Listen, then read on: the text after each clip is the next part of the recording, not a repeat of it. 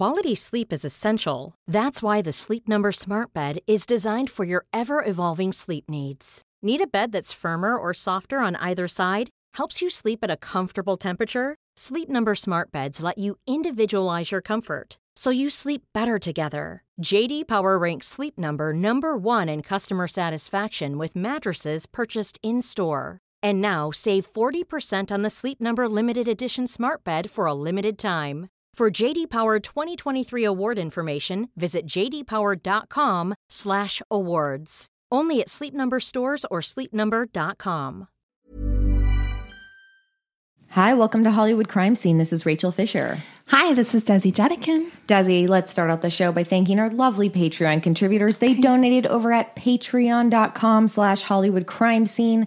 This week we had Noreen, Carrie, Brittany, Eldon, Mary, Rose, Shireen, Fiona, Sierra, Jenny, Chris, Rose, Slug, Sandy, Felicity, Helen, Tasha, Kate, Lacey, Lottie, Chuck, Frank, Cindy, Tammy, Susan, Stephanie, Jameen, Dave, Courtney, Julia, and Eric. Thanks, guys. Thank you guys so much. And just so you know, there's tons of bonus content on the Patreon that you will have access to immediately upon subscribing. Yeah, you're not just paying for jack shit.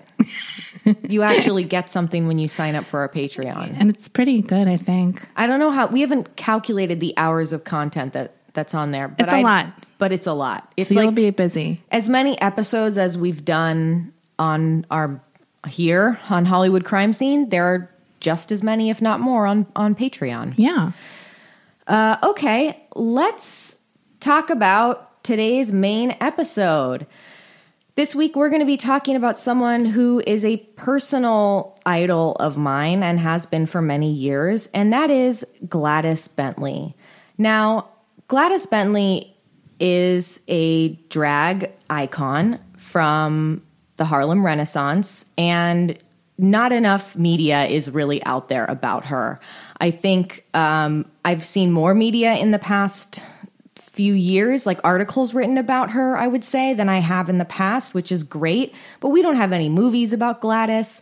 There's only one YouTube video of her performing. And believe me, I've searched for years to find some of her performances from back in the 30s, and no luck.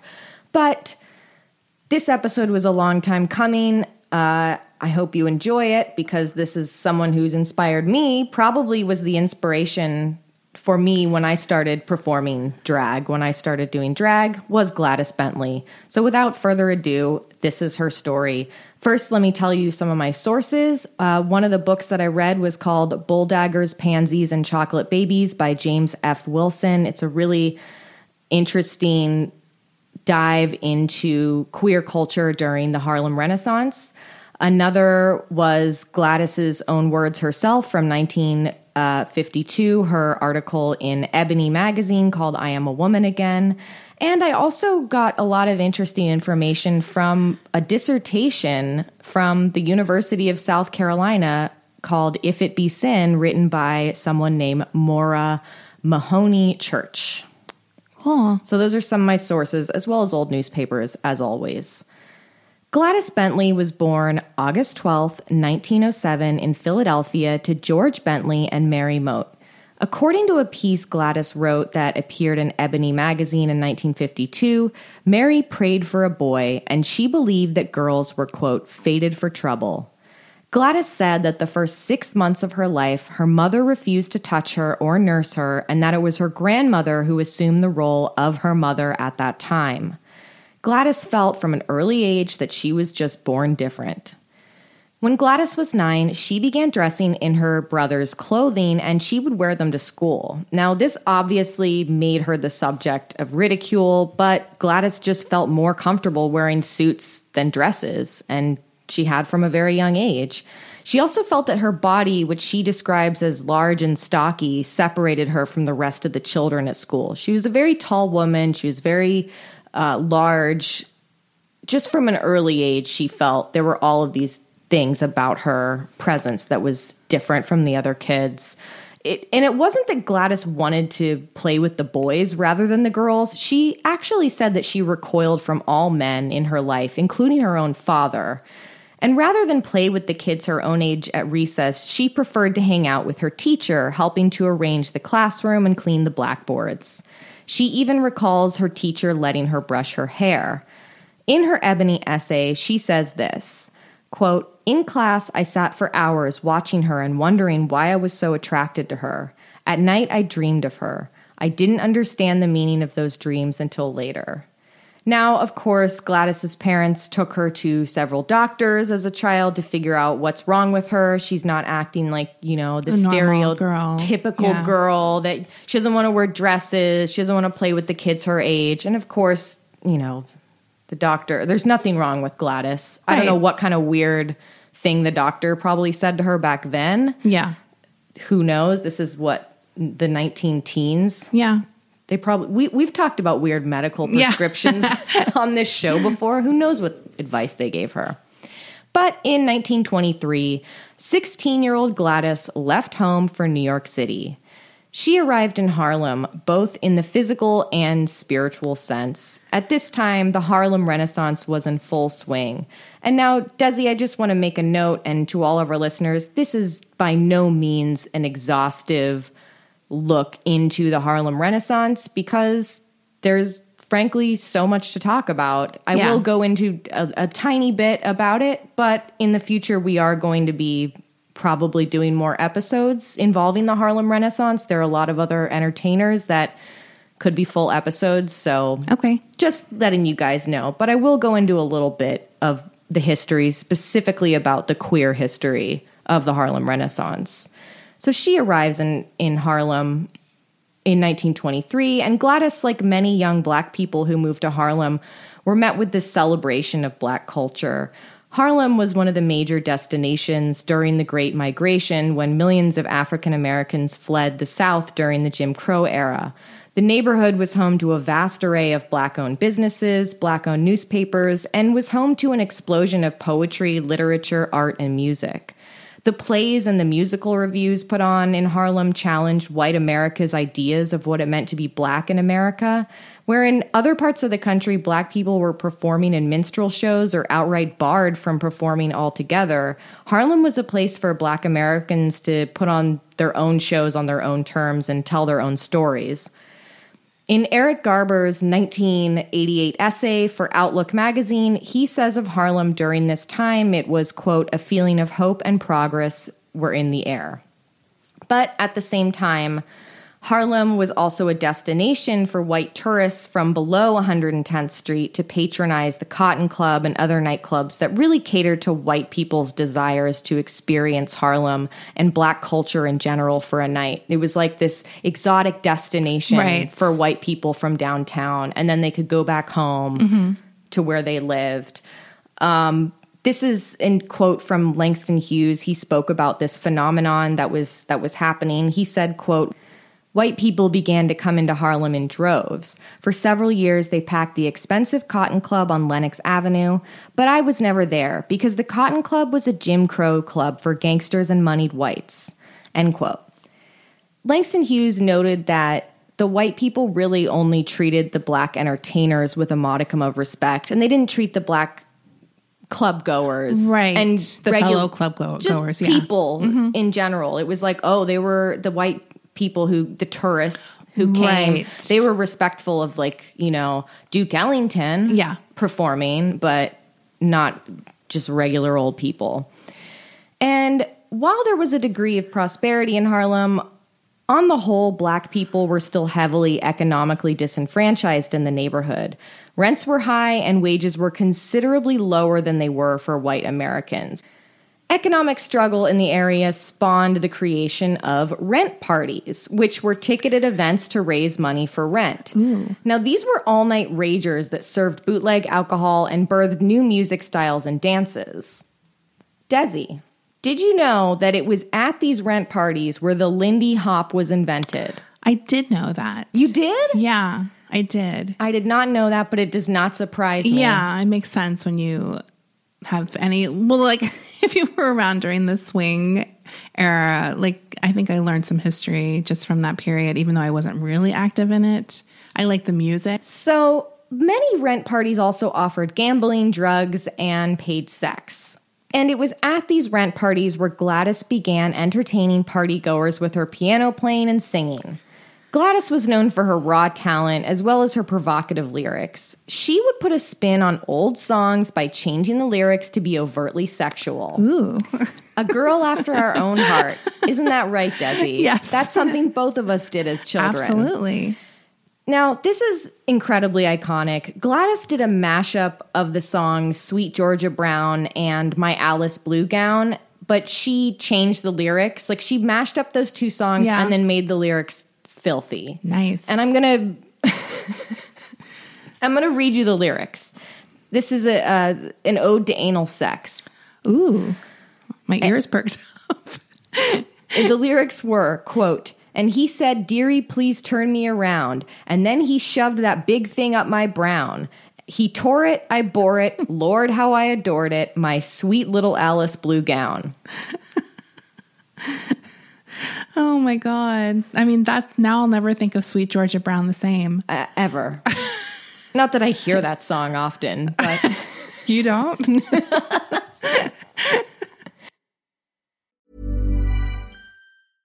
Quality sleep is essential. That's why the Sleep Number Smart Bed is designed for your ever-evolving sleep needs. Need a bed that's firmer or softer on either side? Helps you sleep at a comfortable temperature? Sleep Number Smart Beds let you individualize your comfort, so you sleep better together. J.D. Power ranks Sleep Number number 1 in customer satisfaction with mattresses purchased in-store. And now, save 40% on the Sleep Number Limited Edition Smart Bed for a limited time. For J.D. Power 2023 award information, visit jdpower.com/awards. Only at Sleep Number stores or sleepnumber.com.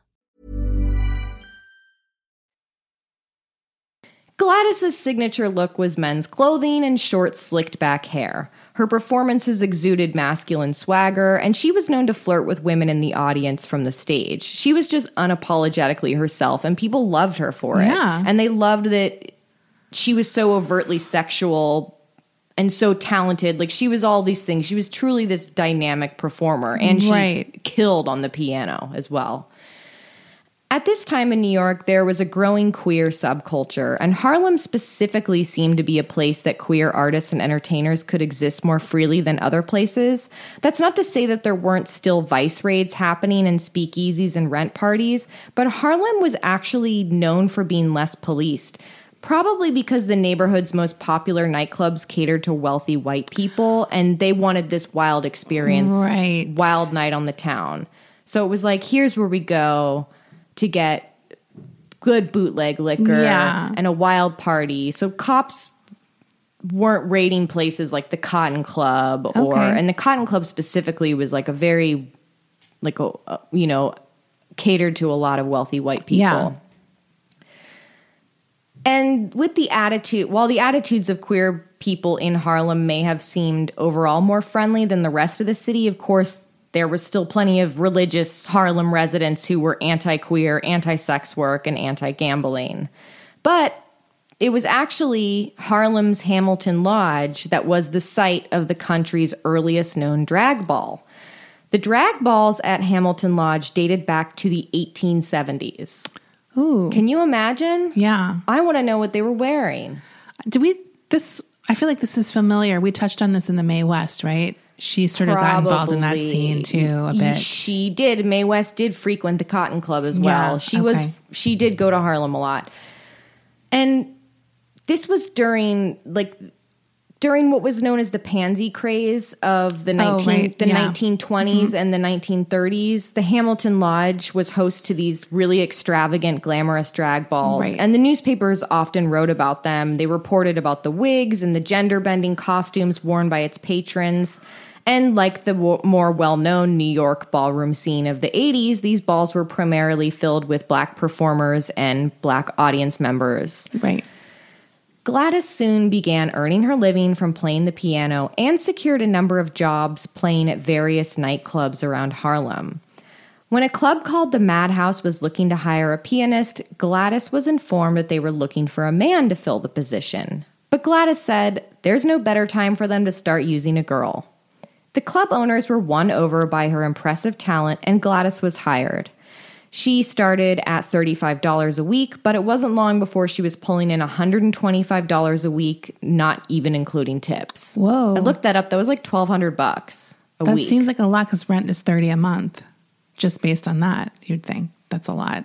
It was $30 higher a month. Oh, 30 higher. Yeah. Okay. $30 higher. But yeah, I mean, but rent still wasn't. She was probably making, like, she was making her rent in a week. Yeah, that's good. Yeah.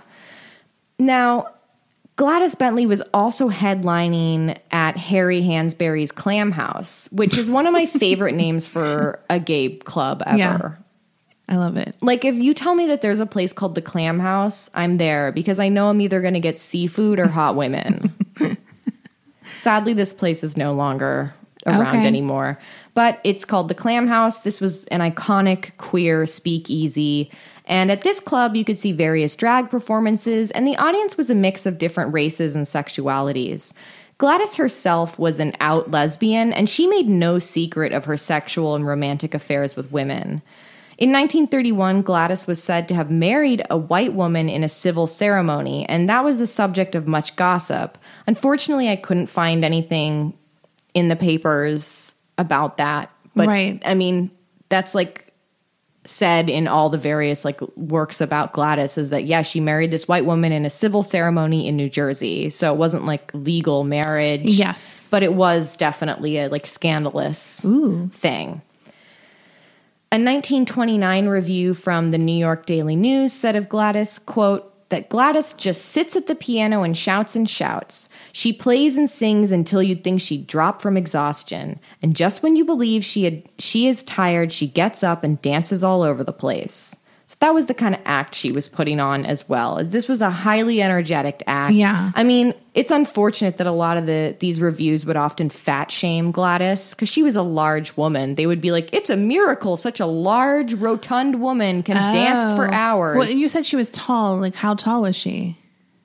I don't know how many inches, but I'll show you. You'll see pictures of her. But she was a large woman. She weighed like 250 pounds, but anywhere between 250 pounds to 400 pounds during her career. Okay. But yeah, that was something I noted that a lot of reviews, they would always mention like her figure. Like she was buxom, she was rotund. Right. But at the same time, they were blown away. She has all this energy. Yeah. She's dancing around the stage as if that's not something that's possible. Yeah.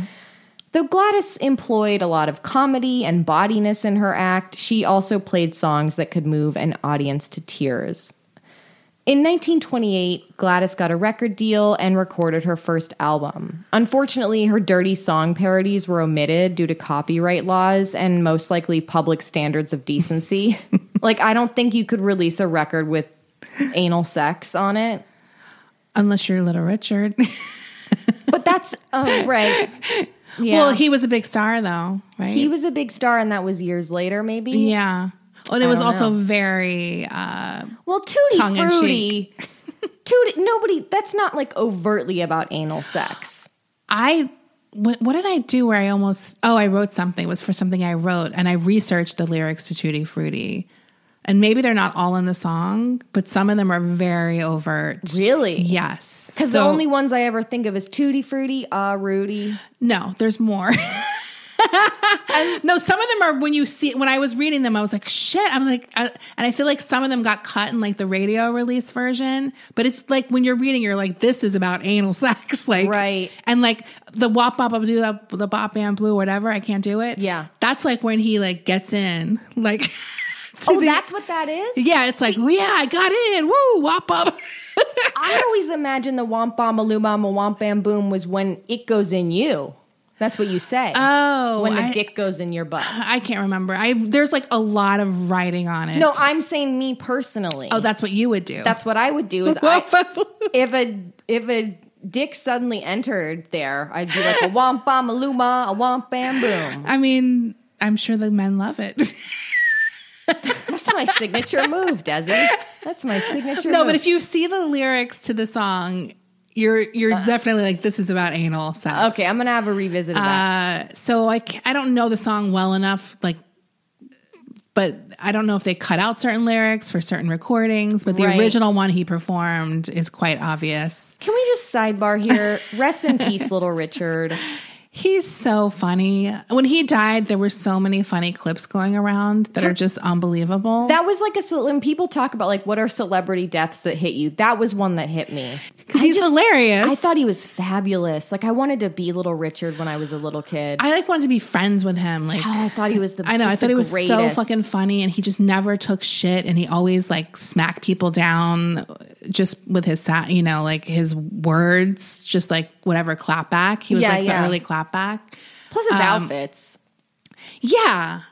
He had the best He's outfits. amazing. Yeah, we love Little Richard. Rest in peace. So, yes. Unfortunately, though, Gladys did not have her anal sex anthem on her 1928 release. It's wild to hear how much people even back then loved it, but couldn't admit it publicly. Right. And I don't feel like, I mean, it's like a little bit better nowadays, but I do feel like that's still a thing. Like people love raunchy humor or like dirty stuff, but then they have to act like I always, like, I'm sure you have this too, where people are like, I can't retweet this, but it's so funny. Yeah. And it's just like, well, why not? We live in a very puritanical society, Desi. Yeah, it's crazy. Now, this song does feature 8 blues tracks that she wrote, and she plays the piano on. There's also a guitar player that accompanies some of the songs. You can listen to this on Spotify. I love her music. It's great. So go check it out.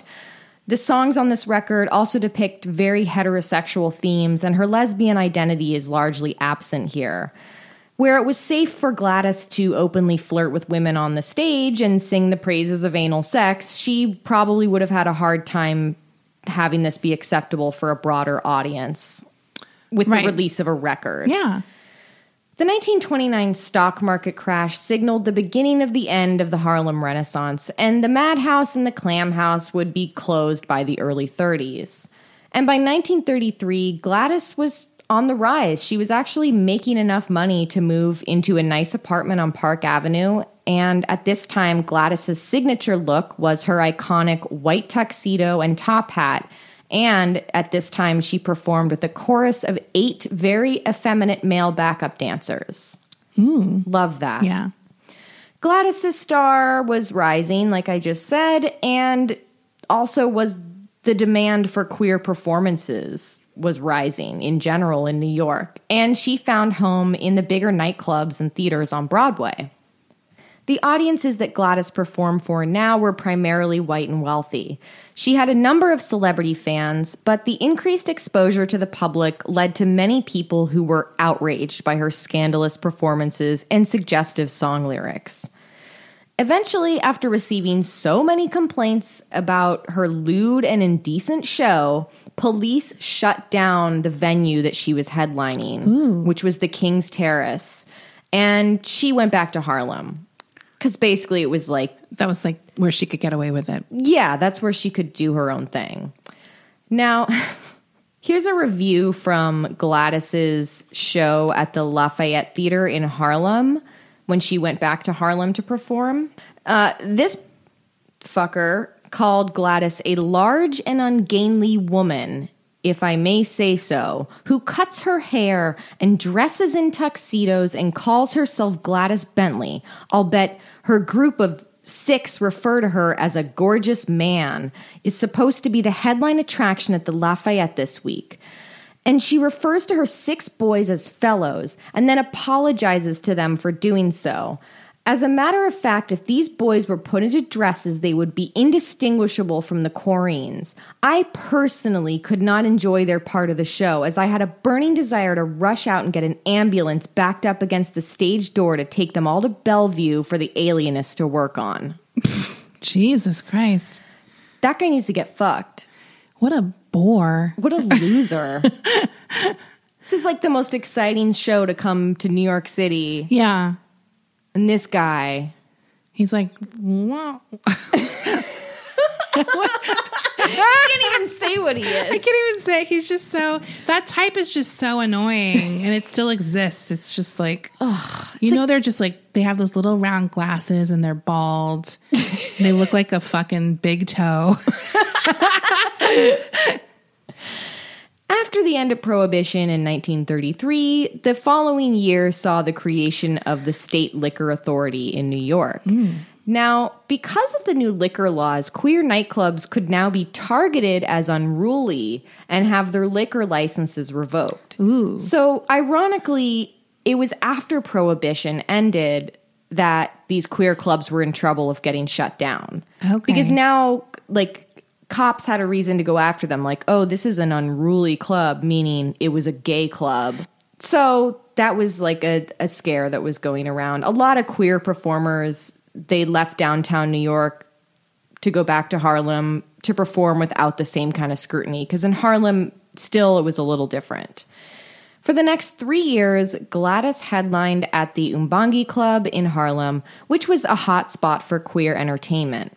When the Umbangi Club closed in 1937, Gladys performed at the Apollo before leaving New York City altogether.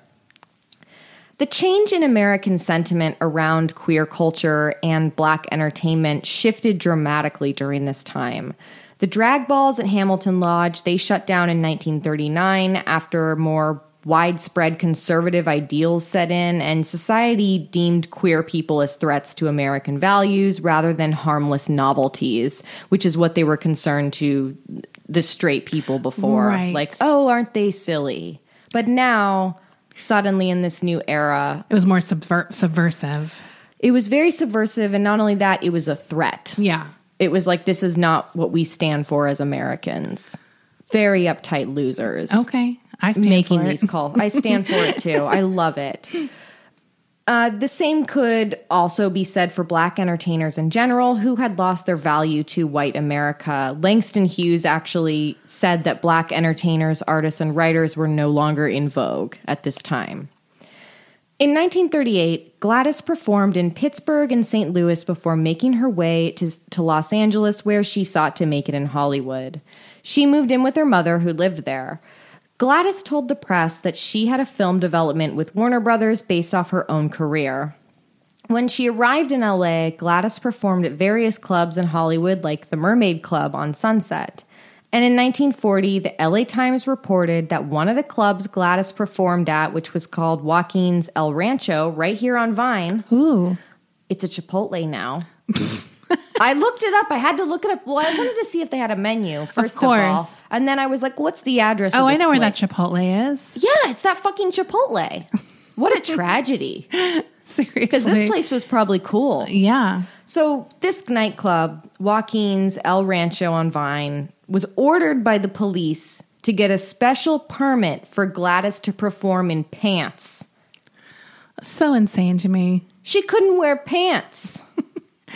That's just so wild to me. Can you believe that? No. I know that's a thing, Yeah. but I can't believe it. It's true. It's like, obviously I know it. I remember it with like Katharine Hepburn and other people who wore pants and it was like a scandal. It's insane. It's just It's a just skirt wild. with an extra couple seams. It doesn't make any sense. If anything, it's covering up your pussy more. Yeah. Like, I don't get why.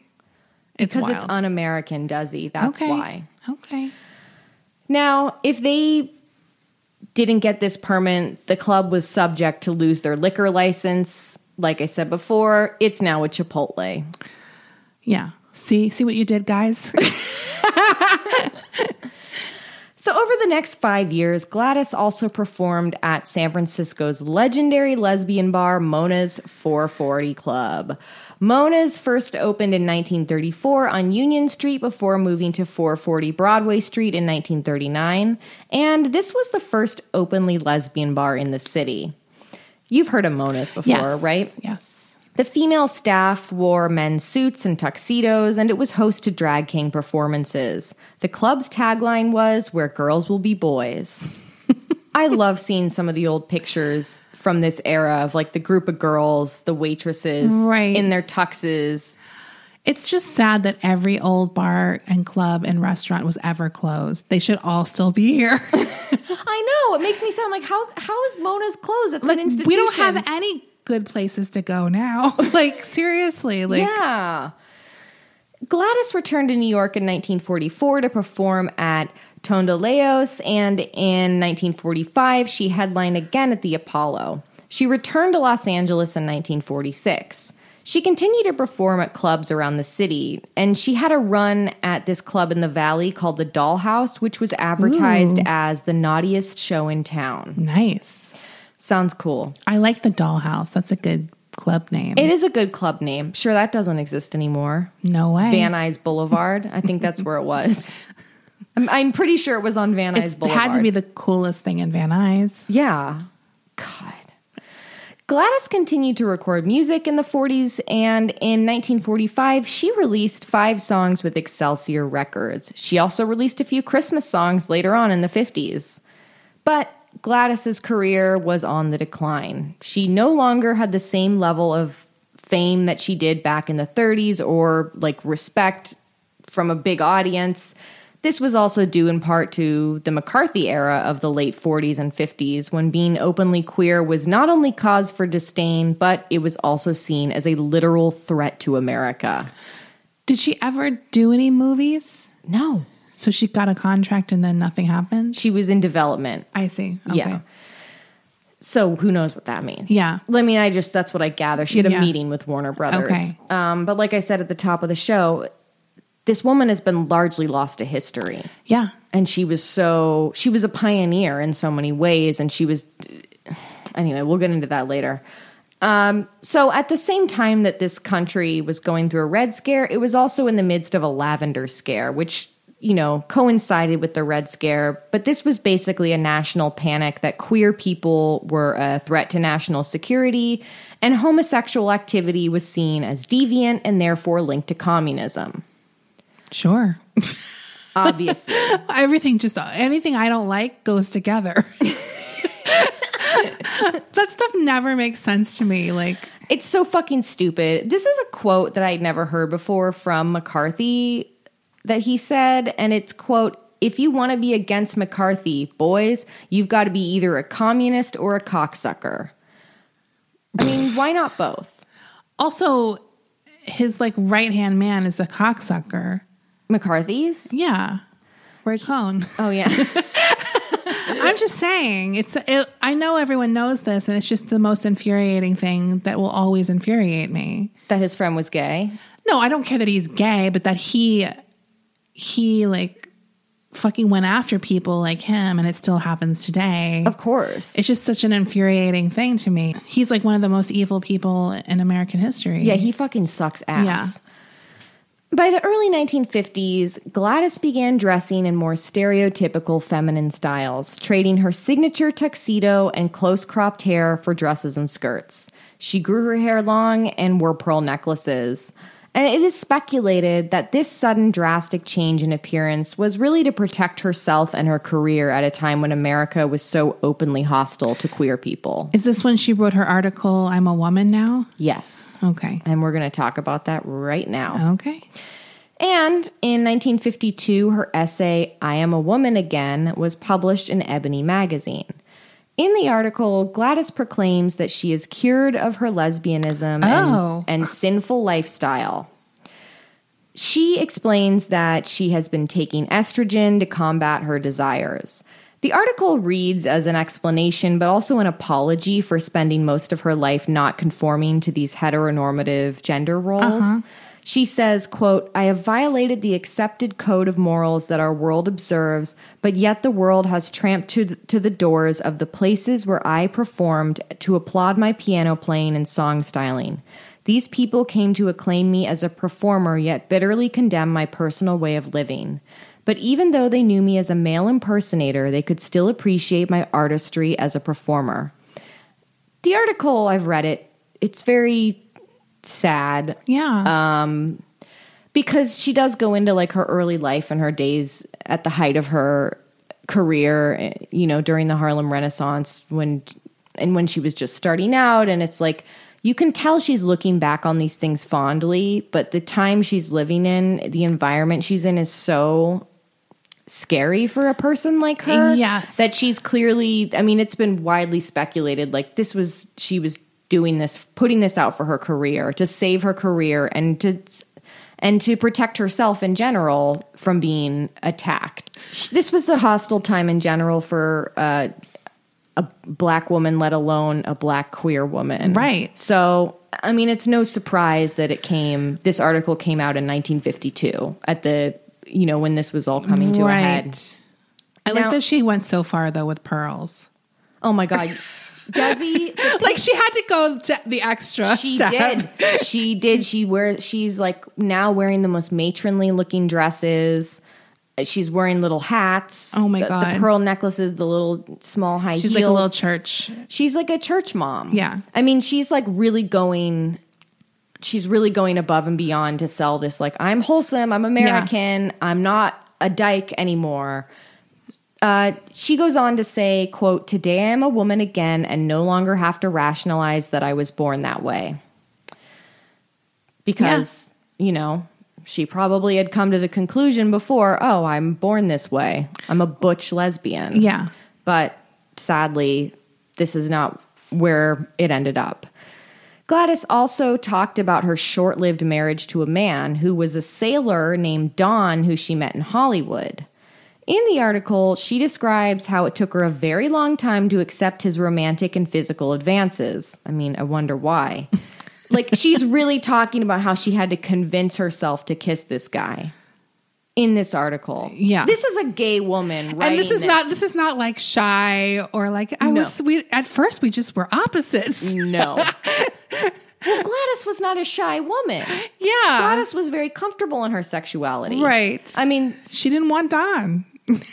Clearly. And I don't know, sailor named Don, maybe he was gay too. Who knows what was going on in this situation? So she's talking about how it took her so long to accept his advances. And after a long period of friendship, she realized that she trusted this man and she kissed him.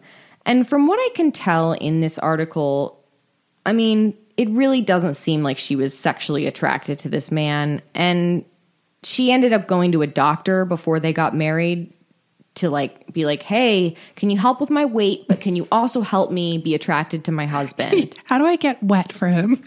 So the doctor prescribed her estrogen. The article displays pictures, like I mentioned before, of Gladys acting out her newfound role as a domestic goddess. There's images of her making a bed, washing dishes, and fawning over a strand of pearls. I mean, it is the most cliche Betty Crocker, homemaker thing. Is there no specific event that happened, or this transition just happens seemingly out of nowhere? I mean, like I said before, it's just clear this was a culmination of the climate in the country. Is she like religious now too? Yes. Okay. She's also found God. So maybe that was an aspect to it. I don't think that was the impetus. I think that she found God while she was going through this transformation in her life. Like I said before, people who have written about Gladys have pretty much everyone agrees that this was probably due to the political climate in the country that forced her into hiding, so to speak. She credits her newfound dedication to religion as having cured her of her former sins, and she also told the magazine that she was in the process of writing an autobiography, which would also serve as a guide for people who had been like her and sinned and wanted to have a more godly life. Is she still performing? Yes. Okay. She's still performing.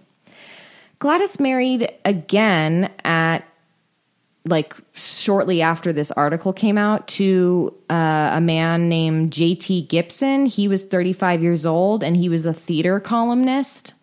Okay. He died the same year that they got married, though, of internal bleeding. Look, I don't know how he died, but it said he died while parking a car of internal hemorrhaging. That's weird. It's like he had an accident and didn't get it checked out or something. Right. And how has her act changed at this point? Like, I know she's like whatever she is now. Well, she's not doing the anal songs. She's not doing the anal song. She's not doing the flirting with women from the audience. Right. She's just doing her more blues oriented. She's just doing her blues songs. I mean, because Gladys wrote like 300 songs or something. She has a huge catalog of songs. And is it still as boisterous and energetic? It's very energetic, but especially when she sits down at the piano, and we're going to talk about this performance she did later in her life in a minute, but the energy is still there. It's just it's different because she's not wearing the tux anymore. And she's not sexual.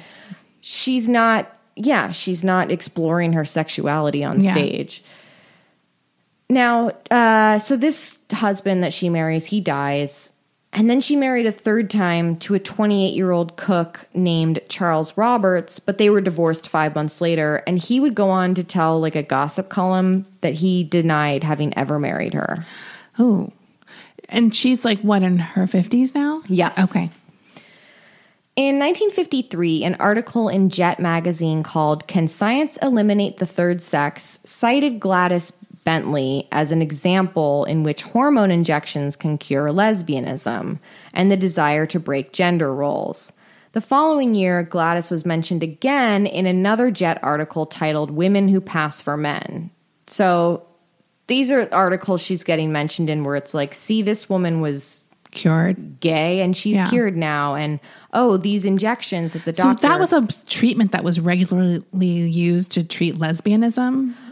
I'm not sure, but it was... I mean, if it's an article about it. Well, there was an article that it was saying, look at these estrogen hormone injections Gladys got cured her lesbianism, which we know is wrong. Right. I'm just trying to wrap my mind around like you want to fuck women. It's just like so fucked up. Even just scientifically, it doesn't make sense at all. Like what were they thinking? That's correct, Desi, because Desi's having a light bulb moment. That's correct, Desi. You can't cure homosexuality. I'm not trying to say, obviously I know that, but sometimes I like to think of like what they thought it was doing in their own words.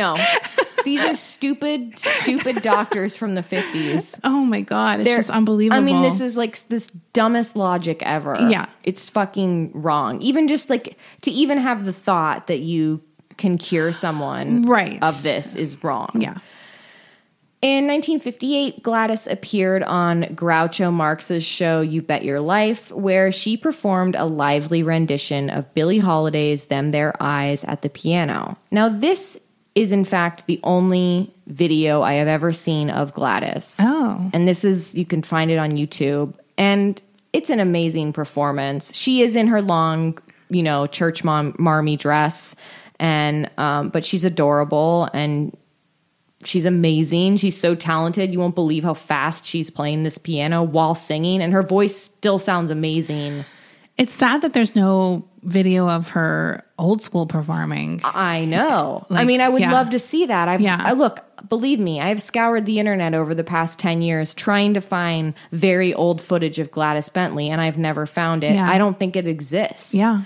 It might not, because who was filming in these clubs back in the day with all of this subversive shit going on? Who knows? I couldn't even find just like other drag performers from that era. I couldn't do it. So who knows? But she does a great performance, and sadly in 1960, 2 years later, she died at the age of 52 of pneumonia. But, of course, her legacy lives on as an important figure in American queer history. Oh, my God. So she just got pneumonia, and that's so awful. Yeah. And that was the end. That's so sad. I know. I know. And then how did you find out about her? Well, I'd known about her for 10 years now. I have no idea how I discovered her, probably just reading about old queer history. And she popped up on I think she popped up on some website that was it looked like it was fucking GeoCities. Right. It wasn't like she popped up on the Huffington Post or something. Is there any sort of renaissance for her in the past 10 or 20 years, though? I believe in the past few years, I have seen more places talk about Gladys. Yeah. I don't think she's like a widely known figure of just mainstream pop culture. Right. I think maybe older gay people know who she is. Older queer people know who she is. I don't know. Like, Yeah. she's just not as famous as I think she should be. Yeah. Because she was so amazing. Well, she had crossover appeal. So it wasn't like she Absolutely. was just performing for a queer audience, which is still obviously great, but she seemed like she was in the mainstream too for a bit. She had a lot of celebrity fans, but she was just another performer who was lost to history. Yeah. For a multitude of reasons. It's also like, it's sad to think how many other people like her exist that were lost to history. Absolutely. And I think when I was reading this book, the Bull Daggers book, sorry, it has like a long title, but I really liked it. Bull Daggers, Pansies, and Chocolate Babies by James F. Wilson. Really interesting. It made me want to do other episodes on some of these figures throughout queer history during this time. And just figures during the Harlem Renaissance, people during the Harlem Renaissance. I know their stories are very interesting. And obviously there's so much to dig into there. Yeah. So much to talk about. So yeah, that is Gladys Bentley. Cool. I hope you liked it. I didn't know anything about her. I mean, I know who she cool. was, but yeah, that's a very interesting period. I do think we discussed it on the Mae West episode. We did. Like that era. That era, the pansy balls. Yeah. Stuff like that. And also one thing I know that while I was researching this that made me want to do like, oh, we should do a whole episode on like, you know, the queer bars that were raided in Los Angeles pre-Stonewall. Oh, right. The Black Cat. Yeah. And yeah. the donut shop. Yeah. Do you know about the donut shop? I think I have a vague memory of hearing something like Downtown. that. Yeah. Yeah. Yeah. So there, I mean, we've touched on the gay bar raids in our Scotty Bowers episode. Right. But that is a whole episode in and of itself. Yeah. And No, that sounds especially good. we'll do an episode on the Black Cat. Yeah. Cool. Okay, yeah. Looking forward to the pics. Oh my God, I have so many good pictures. Okay, cool. Okay, cool. Bye. Bye.